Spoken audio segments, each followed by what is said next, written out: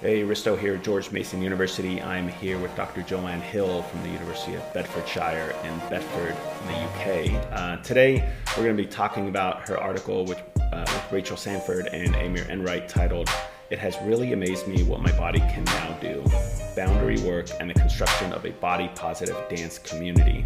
I'll put the full site into the notes section, and so you can find the full article there. And Joanne, welcome to the podcast. Thanks for coming on. Hi, Risto. Thanks very much for having me.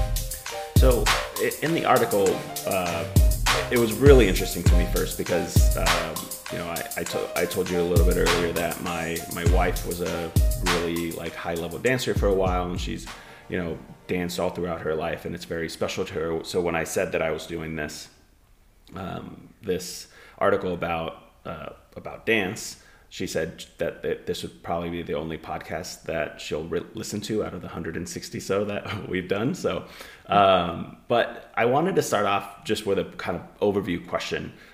So if you can talk about how our culture in general constructs the male and female body, and we can maybe start from there. Yeah, so we are thinking about the concept of physical culture. If we start from there about what we think of as being physical culture, there's three areas of movement, three ways of talking about sport, exercise, and leisure or recreation. And so if we start by thinking about physical culture, we can think about recognizing the cultures that surround and construct those spaces of sport, physical activity, exercise, leisure, recreation, without having to say all of those things. Mm-hmm. And within physical cultures, then there's a range of practices that regulate the body in movement spaces. There's certain ways of acting, maintaining the body within those spaces, within those cultures. And some physical cultures are gendered. So we think of dance as being one of those spaces that's quite gendered. Others are too. And gender is regulated in physical culture. So our ways of acting, maintaining the body, how we present our bodies are gendered. So physical cultures are sort of invested in people maintaining gender, and it's a binary of gender. So we've got within mainstream physical cultures, we've got this gender binary. So one that is invested in people maintaining this binary. Masculine is in opposition to feminine, and fairly strict definitions of what masculine is and looks like, and the same for feminine. So ways of being and acting and regulating the body, maintaining what that body looks like, what it does, its behaviors, are maintained in this binary system on the whole in this kind of mainstream physical culture. So physical cultures do this, and within dance, there's a particular kind of archetypes of what masculine is supposed to look like and what feminine is supposed to look like. And so the masculine being a very strong sort of muscular body a lot of the time, and feminine is constructed as weak and submissive. So yeah, when we talk about gender as this binary, it's this socially constructed view of ways of being and acting that are constructed in opposition and can't really exist anywhere else in between, on the whole, in the mainstream kind of view. Yeah, and I thought it was a good example of what you talked about in ballet, of having this idea of a very feminine, women are allowed to do certain things that men are not allowed to do. And I was brought into this understanding through my wife, who kind of, when I went to my first ballet with her, I was like, why aren't the guys dancing on their toes? Kind of this naive question. And it's that's for women. Women, ballerinas, dance on their toes. They dance on point, and that's not something that the men do. And so you look at the bulky, muscular man dancing versus how graceful and lean and more petite the ballerinas are. So I thought you did a really good kind of explanation in the beginning, because ballet is so gendered. And I think, we'll get into the conversation later, because I think, some of the participants in the study talked about in in reverent dance that men were allowed to actually dance on point if they wanted to. There were no kind of restrictions. But as I go on these side tangents here, let me go back to the question here. In your explanation, you talk about transfer to sport, and you talk about Boudreau and his concept of habitus. So can you kind of tell us a little bit more about the understanding of what habitus is and how it works? Yeah. So, I mean, what you've just said about like men don't do dancing on point, it's just like, that's just not done. They don't do it. Can't fit in that way. So that idea of fitting in and having to do what you are told to do kind of segues into thinking about Pierre Bourdieu's work here as well. Yeah. So Bourdieu's got this idea of habitus and capital and field, and those three things work together. And it's about thinking about fitting in and there being a space for you within a particular culture, I suppose. So it helps us to illustrate what our dispositions and habits might be, or our tastes. So if we think about each of these three things within the triangle, let's start with habitus. We've got our kind of tastes and dispositions. What do I like? What do I do? What's my behaviours? What am I predisposed to enjoying and wanting to do? And they're quite embodied and durable. So he uses this term habitus to mean those kinds of behaviours and dispositions that are embodied, they're durable over time. And has talked about this idea of writing society on the body. So we regulate our own bodies, and our cultures kind of get us to do this by encouraging us to have a taste for something, to have a disposition towards something that we are allowed to have, and rejecting what is denied to us anyway. So that idea of habitus is sort of taste and dispositions.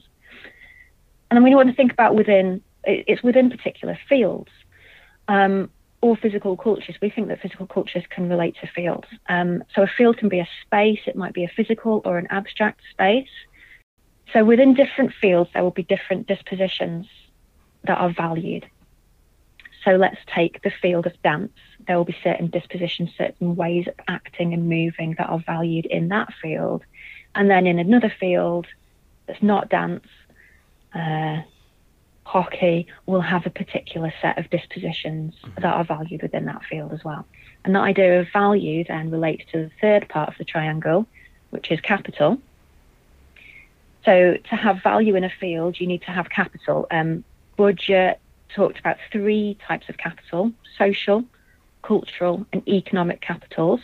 And you have those and then use them at different times, and you can exchange capital, like social capital, for economic capital, and vice versa. Chris Schilling more recently has then taken that idea and added physical capital.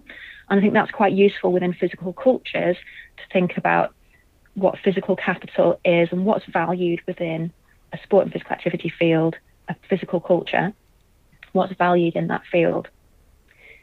So our dispositions and habits, or habitus, the way we embody those dispositions are valued differently, and that capital can be exchanged in different ways depending on the field that we're in. And it's got cultural kind of things around it. Now, some people have accused Bourdieu of being a bit too embedded, a bit too fixed, of saying habitus sounds too durable. It sounds like you can't make any changes to it. But then there's other people that say, well, actually, no, the concept of habitus is not overly constraining. Yeah, it's durable, it's structured, but it's not unchanging. And for me, I think it's because of when we shift from one field to another, when we cross that boundary, that's when you become aware of your habitus. It's at the boundary of two fields that you become aware of your habitus. So we think of a metaphor for this, like a fish in water doesn't realize it's in water until let's say it jumps out, or it's caught in a net and comes into the air, and then it realizes that it was in water and now it's not. So we can be reflexive at those boundaries, at those borders between different fields. And for me, that's when we can change our habitus. We could become aware of it. What were our tastes? What was our position in that field? And when we move to a different field, we become aware of those things, and we can maybe work to change our habits or our dispositions. Yeah. So what did you actually do in this study? I know that you used appreciative inquiry, which to me, when I read it, it really rang true to me because it has this like kind of positive tilt of like you're looking at what works. So can you just explain kind of the methods in this study and talk a little bit about how you used appreciative inquiry? Where I want to start off in thinking about our methods is taking it back to our motivations for doing this project. So where we really started was in thinking about positive movement spaces and physical cultures. So we wanted to find examples of spaces that were positive movement subcultures. So Emma had been reading around Scott Kretschmar's work from the early 2000s on positive movement subcultures, youth movement subcultures, where and it's been also used recently by some of the folk who are looking at the idea of meaningful physical activity. What's meaningful? What has personal significance to somebody? And they've drawn on Scott Kretschmar's work there as well. And so we were thinking about what can we find out there in the world that demonstrates for us a positive movement space in action. We were looking for some case studies that would follow on from a previous paper that I wrote with Rachel Emer, and Michael Gard was on that one as well, which is called Looking Beyond What's Broken, and that's in sport, education and society. You know, at the time we were writing, we felt like there were not many examples of positive movement subcultures in action in the literature. I think that's changed over the last few years, and we are now as a field developing knowledge about what these things can look like in practice. But at the time, we were trying to think about what sort of shift in thinking away from these sorts of traditional ways of being, these regulations about the body. What's out there? Have people been shifting practices and habitus? What's possible? Can we move towards a body positive movement? Spaces where gender and ability are less domineering than our traditional physical cultures.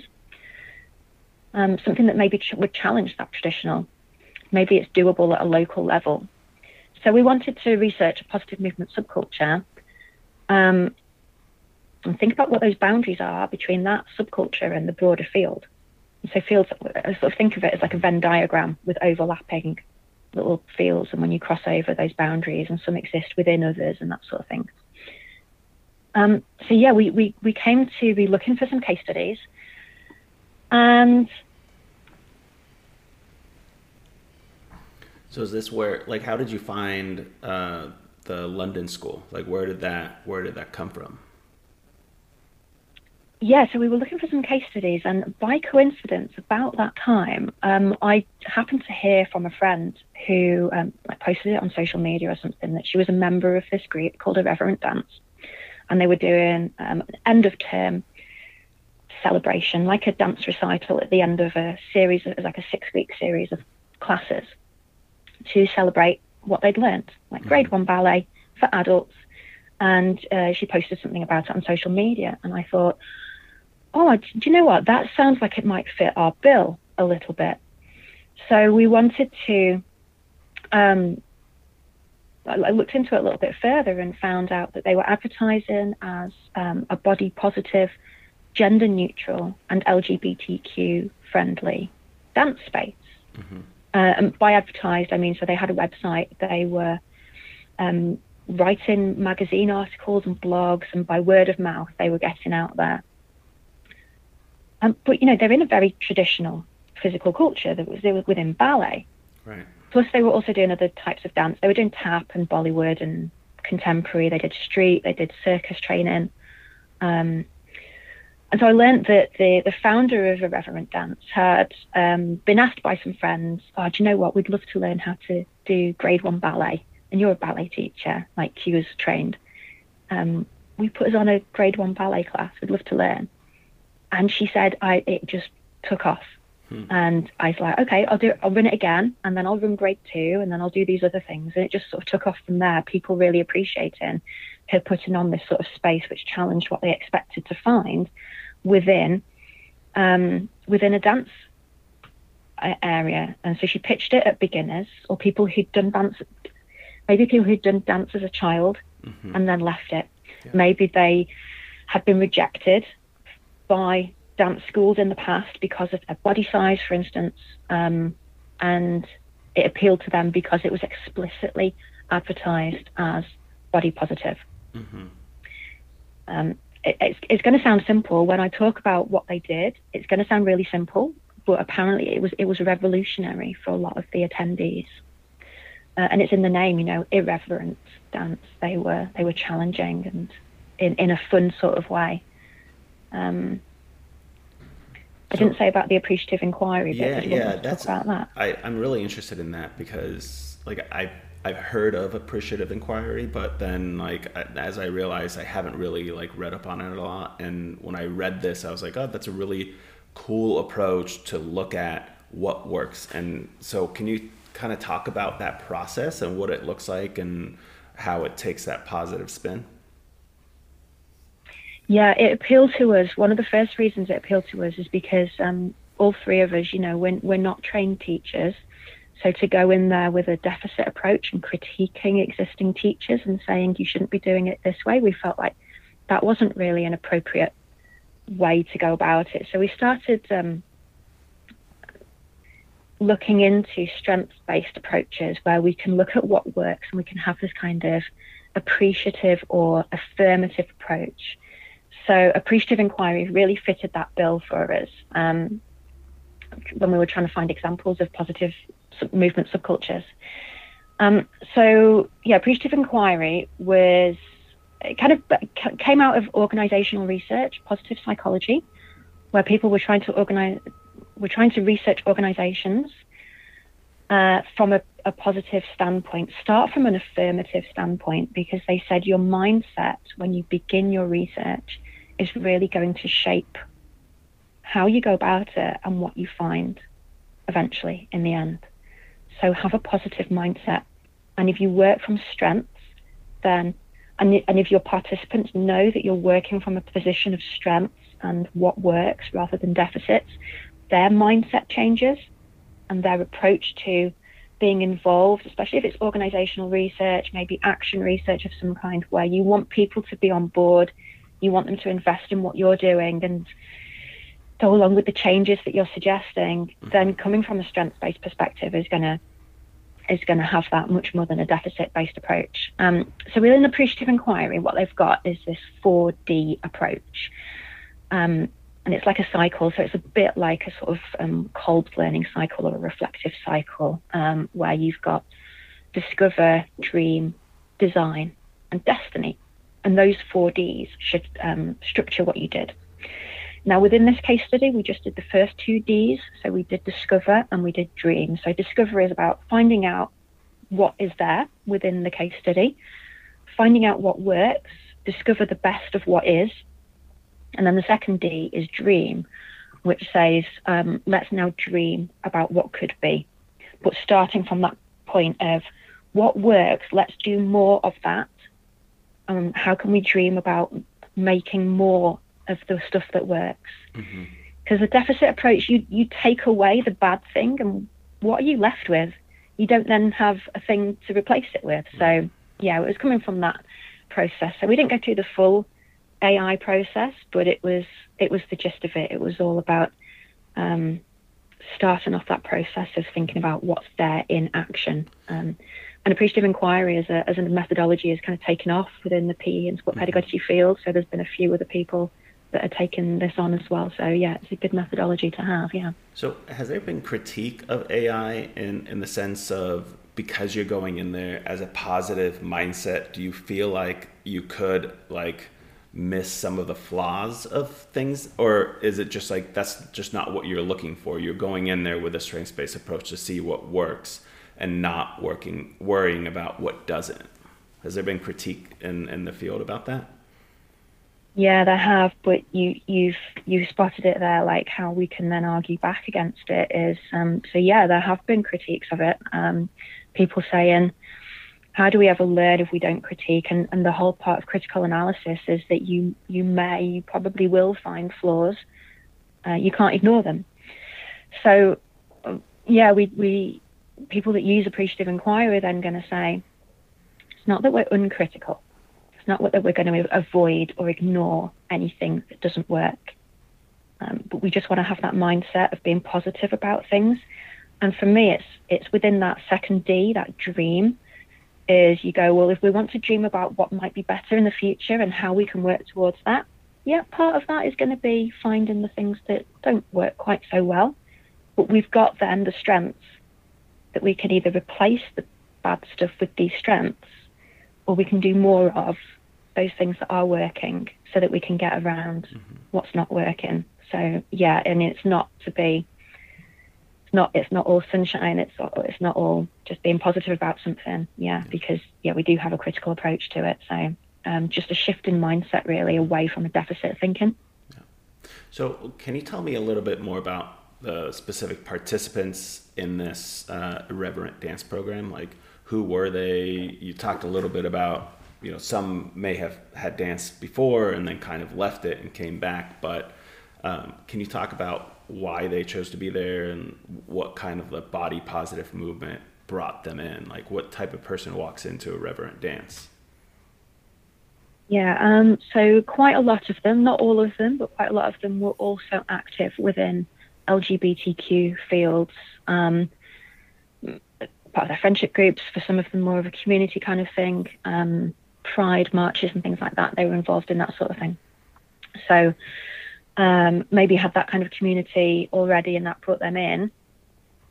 So they were all adults, and there were varying feelings about their bodies, various relationships with their bodies. Some also would have been active in sort of body positive movements, maybe fat activism and that kind of thing. I don't mean that they were all activists, but they're just kind of aware, and they might have that sort of mindset themselves that I'm trying to change my relationship with my body, so I'm aware of movements that can help me to feel better, to have a better relationship with myself and my body. So yeah, may have been rejected. Some of the teachers had that too, had danced as children and then been told, you're not going to stay slender enough to be a good dancer. And that, as for a teenager, is going to make them leave. Yeah. And it's so fixed. It's like, why can't somebody just take part in it? And they were told, no, you can't. Or really encouraged to leave this space. And when it rejects somebody, of course they're going to leave. But a lot of them still felt like, dance is something that I want to do. I want to try it. Lots of them had done other dance schools. They named sort of mainstream, well-known brands of dance schools and said, I tried it, I went there. Oh, it was not for me. The way in which all the other dancers were behaving and the way in which they might behave towards me as somebody that looks non-normative, how then do I fit in there? And so that habitus thing, they were like, it's not for me, I don't fit in there, so I won't bother in that field. Some of them were just like, I just like physical activity, I just like being active, and I heard about this thing, let's give it a go. Sounds like it's going to be not stressful and not like over the top, like practicing all the time and stuff like that. So I want this easygoing kind of celebration of movement sort of thing. So yeah. So can you talk a little bit about how the learners kind of celebrated their body capabilities? Because the irreverent dance was all about celebrating what your body can do, not what it can't. And like maybe some of their practice and how are they crossing the boundary from, some of them came in with hating their bodies and they learned to love their body. And so can you talk about how they move from this like body negativity to body positivity throughout the program? So within our paper, we use 3 metaphors for thinking about the boundaries between the fields and the positions that these people were coming from. And we want to think about crossing, transforming, or shifting boundaries. So as I said earlier about fields being like this Venn diagram of overlapping spaces. So when they crossed boundaries, or they transformed boundaries, or they shifted those boundaries, and we use that as sort of a metaphor throughout this paper. So there were boundaries around the fields of ballet, and boundaries around the field of dance as kind of like a broader field that ballet sits in. And then we've got this sort of overlapping field of gender and sexuality. And yeah, they crossed or transformed or shifted the boundaries between those fields as they operated within this little subfield of irreverent dance. Body positivity was what is one of the major things that we talk about in this paper. So many of them were coming from a position where they didn't have that. They weren't positive about themselves and their bodies. And one of the first things we pick up in the paper is about when they could claim an identity as a dancer. That's part of when they could start to shift towards being a bit more body positive about themselves, having a changed relationship. So having an identity as a dancer, saying, I am a dancer, came from a few things. So some of the things that they've tried to do within irreverent dance was really reflect on and celebrate the achievement that they'd had within a short space of time. So we're talking 6 or 8 week weekly classes. And so you look back over a 6-week class and go, look, at the beginning, you didn't know anything. Now at the end, you're doing a dance. And they always had an end of term celebration where dancers could invite family and friends to come and watch, sort of like a dance recital. And they would run it just doing the movements that they'd learned throughout those 6 weeks. And the teacher would lead it. It wasn't like they'd have to choreograph a dance or anything. But for a lot of them, they talked about how this kind of performance sounds like it should have been a bit scary for them, but it was this way to celebrate what I've learned. And I didn't know what a plie was, and I couldn't do it at the beginning. And now, look, I've done it. And that this is what dancers do. And look, I'm doing it. And therefore, I am a dancer. So I can do it. So we gained a habitus as a dancer because they're doing what dancers do. They could learn to dance. So it was kind of crossing that boundary from non-dancer to dancer. But because they're within this particular subfield where the values are different, in irreverent dance, they're not valuing the same things that they might do in the broader ballet field. That's when they could develop this habitus. They weren't low status, they weren't low on physical capital, because the value was not placed on the slender body, the highly able, the gender normative body that wears the right kit in the right colour and all that sort of thing. But they were able to do those technical aspects because they were taught them. It's like within this subfield, you can still come and learn the technical aspects of this dance if you want to. I wanted to read a quote actually from 2 of the participants, and one says, a lot of emphasis is put on how far you've come and in how much time, and what a short amount of time that is. They've had 8 hours of formal training. Look, now they're doing a dance. And the second quote, which is where the title of the paper comes from as well. It's really amazed me what my body can now do. I didn't know I could stand on my tiptoes on one foot and swing my other leg around with my arm and do it in a really controlled way. So they were able to see themselves as graceful, which was one of the key kind of physical capital aspects of being a dancer. If I can see myself as graceful, I can see myself as able, and I can see myself as a dancer.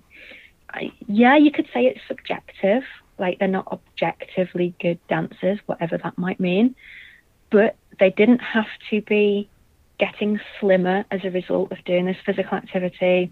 They didn't have to act in gender appropriate ways, wear the right clothing in the right colour and do the right things. So graceful could then be applied to non-normative bodies. They could see themselves as graceful. And I know in one of the other quotes you put in that one of the students said that they felt like they were not graceful, but then they realized, well, dance teaches grace. So through dance, they became more graceful, and they were like, well, why didn't I ever think about that? So it was a barrier to them because I guess society has said, you're not graceful, so therefore you can't dance, versus you can become more graceful through practicing dance. Just get in the room and participate. So I thought that was a really cool explanation of kind of the boundaries that society puts on certain people of doing certain things, but the process is actually inside the room. So as soon as they get in there, they can start realizing what their body can do. Absolutely. You know, we teach you how to do that. And I think that the boundary that they're crossing there is one of ability. So, and sort of social construction of what ability is. And I guess we see that in we see that in physical education spaces. I don't know whether streaming and sets are typical within PE in the States, but lots of schools do it in the UK, where students will be assessed on their ability in their first year of high school and then put in a set based on their ability at that in the first year. And then it frames everything that they do in PE for a few years about just being good at a sport or an activity. Yeah. So you talked about boundaries. Can you talk about the transformation for the gender sexuality boundaries that some of these dancers had, and kind of how body image plays in there? Yeah, I think it's related to this ability thing again. So being non-normative in a gender sense can also be seen as unable within this environment, within a dance field or a ballet field. If you're unable, it relates also to because gender is so strictly regulated about the types of movements that people can do as a girl or a boy within the space of dance. So yeah, there's this like connection between gender and ability. If you're not graceful, you're not feminine in a hetero-feminine sense, because heterofemininity is associated with slenderness. And so if you don't fit in with that, you then can't see yourself as this kind of dancer who can be graceful. There was quite a lot of freedom of expression in irreverent dance around gender and sexuality. I said earlier that irreverent dance sort of overlapped with LGBTQ fields as well. Quite a lot of them would also be members of communities that would be activist in that sense. So that shaped then the subfield. So it's an influence within that subfield of irreverent dance. Irreverent dance was involved in undoing gender in some ways in a dance sense. So one of the aspects of dance that is gendered within ballet is dancing on point. So dancing right on top of your tiptoes is typically something that only girls and women would learn to do, and male dancers just don't do that. But dancers within irreverent dance were told, well, we're going to do a point class. If you want to come and learn. It doesn't matter who you are. You are absolutely able to learn how to do that. Go for it. It's there if you want it. And one of the other dancers was talking about men's steps within, I think it was a polka as part of an element of ballet. Can you tell yet that I'm not a ballet dancer? I'm not a dancer. I've never danced in my life. My daughter does, so I'm now seeing from a 5-year-old's perspective what it is like in a traditional kind of the whole pink down to your feet sort of thing, and this is how you dance, and your hair's got to be done and all that sort of thing. Yes, it's very interesting. Anyway, yeah, so one of the participants talked about, like, if you want to learn the men's steps within polka, learn it because you like jumping and you enjoy the strength and the freedom that you get from jumping around. Doesn't matter how you identify. Come and learn it, and it's there for you to learn.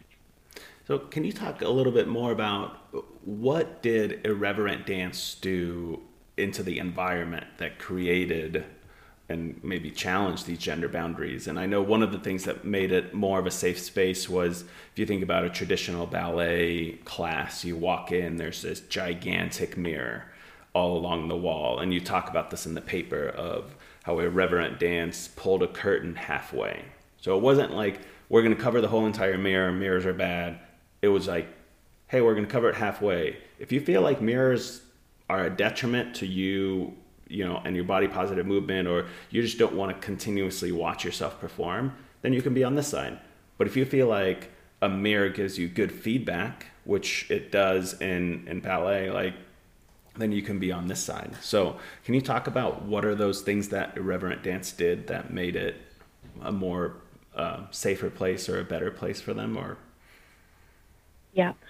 So the teachers told me about this, and also some of the learners mentioned it, that when learners would join day one of a new series of classes, the teacher would sit them down and say, here's the deal in this space. This is going to be a body positive space, and you are going to be kind to yourself. If you wouldn't judge somebody else and be unkind to somebody else, don't do it to yourself either. Sounds a really simple point, but some of the dancers said that that was a major epiphany for them. They were like, wow, yeah, I would never say anything like this to somebody else, so why would I treat myself like this? So we've got some adaptations to the space, like the mirrors, and we've got the kind of establishing the ground rules about behavior towards yourself right from the beginning. Other elements of it, some of it's physical safety and some of it is kind of like emotional support, and guess. So they were allowed to learn at their own pace. So there was a set syllabus. They were maybe going through grade 1 within 6 weeks, like really blitzed in there, get it in there. But you learn at your own pace. And if you don't learn something, don't worry about it. And if you can't make the move because, let's say you've got a mobility problem of some kind, or you're not feeling particularly flexible on any given day, if you can't get all the way down there, so to speak, into a movement, then approximate it. So if you can't do a full plie, do a half, and you're approximating it. You're still kind of learning what that move means, and everything is possible within this space. You learn what you want to learn. If you want to sit something out, sit it out. Don't worry about it. So I guess the final part of creating a safe environment in a sense of supporting the dancers was this celebratory end of season thing that they did, where the dancers were invited to bring their family and friends along with them and say, look, here is me being a dancer. And so for some of them that was celebrating this identity as a dancer, but could also provide them with a sort of a safe space with their other dancers, with their cohorts, again, to then celebrate with other people and bring them into the family of ID and say, this is what we're up to. Yeah, it's interesting the way that you said, they say, hey, if you can do half a plie, do half. If you can't do a full, don't do a full, and modify it. It made me think of yoga classes. If you go to a yoga class, they're like, hey, if you can't do this pose, here are ways to adapt it. And if you can't put your heels all the way down, don't worry about it. You're not there yet. It doesn't matter. And so I feel like yoga is this ultimate, if you go to the right place, I guess, or if you have the right environment, of hey, just adapt it. And here are all of the blocks and all of the, whatever, the straps and stuff that you can use to modify every single pose, and that's not as rigid because everybody has a different body. But I think ballet is it's so strict. So I guess as a transition into this last question, I'll kind of bring this back to sports or physical education. And you talked about Irreverent Dance being this successful, safe space that really enabled the dancers to claim an identity as a dancer. So if you can kind of end with telling us a little bit more about the difference you believe there is between dance and other sports and the significance of identifying as a dancer for these participants.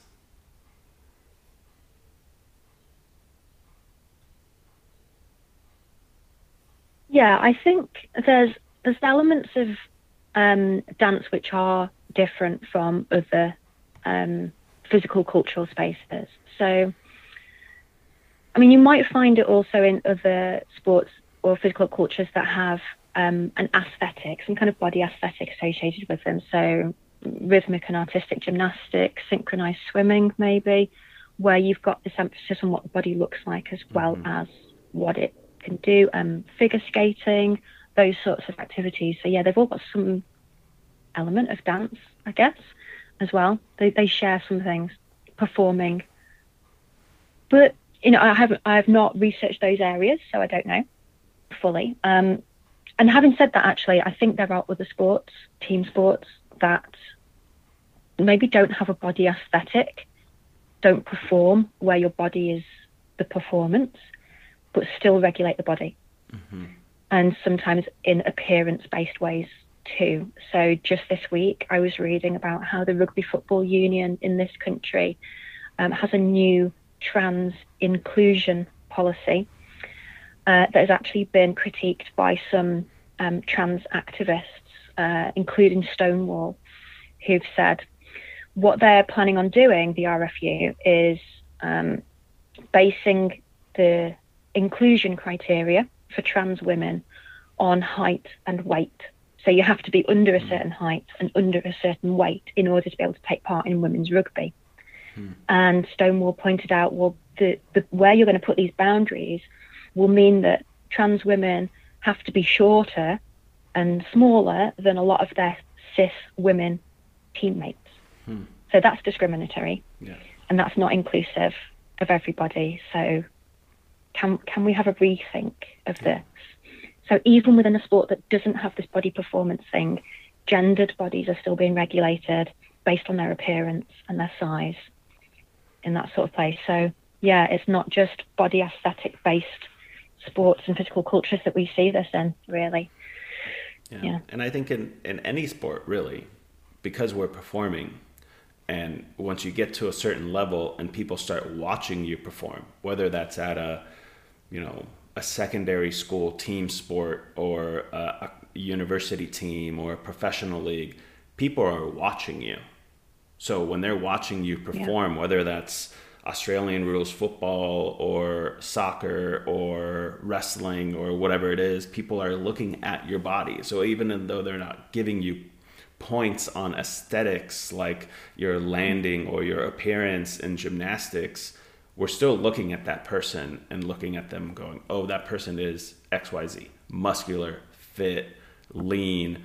Oh, that person is really like overweight for this sport, but they, so I think it's interesting that, I think in dance and gymnastics and diving and all these other things where like aesthetics is so important, it's highlighted, but we also highlight, and I think that there's a lot of, for men, body dysmorphia because they're trying to be athletic and they just like look at their bodies as weak and not strong, and they go on this binge of weight training to try to bulk up and become big. And so, but yeah, Joanne, definitely. Yeah, thank you so much for sharing the work. I found it really, really interesting. We'll have the full article in the or the link to the article in the notes section. But I want to appreciate your time and your knowledge. I really thank you also for introducing me to Appreciative Inquiry, because I think I'm going to go find a book and read more about it, because that seems like something I'd be really interested in. Great stuff. I just want to acknowledge my co-authors, Rachel Sanford and Emma Enright, and a massive thank you to the Irreverent Dance teachers and participants, without whom we wouldn't have learned any of this. So yeah, awesome. Thank you. We'll probably have to have Rachel on, because she's been a co-author on a bunch of papers that I've done with other people, and she hasn't been on the podcast. So Rachel, if you're listening, give us a call. We'll get you on. So I also want to thank Alba Rodriguez for her help in producing the podcast. And that's all we got. Thanks for listening.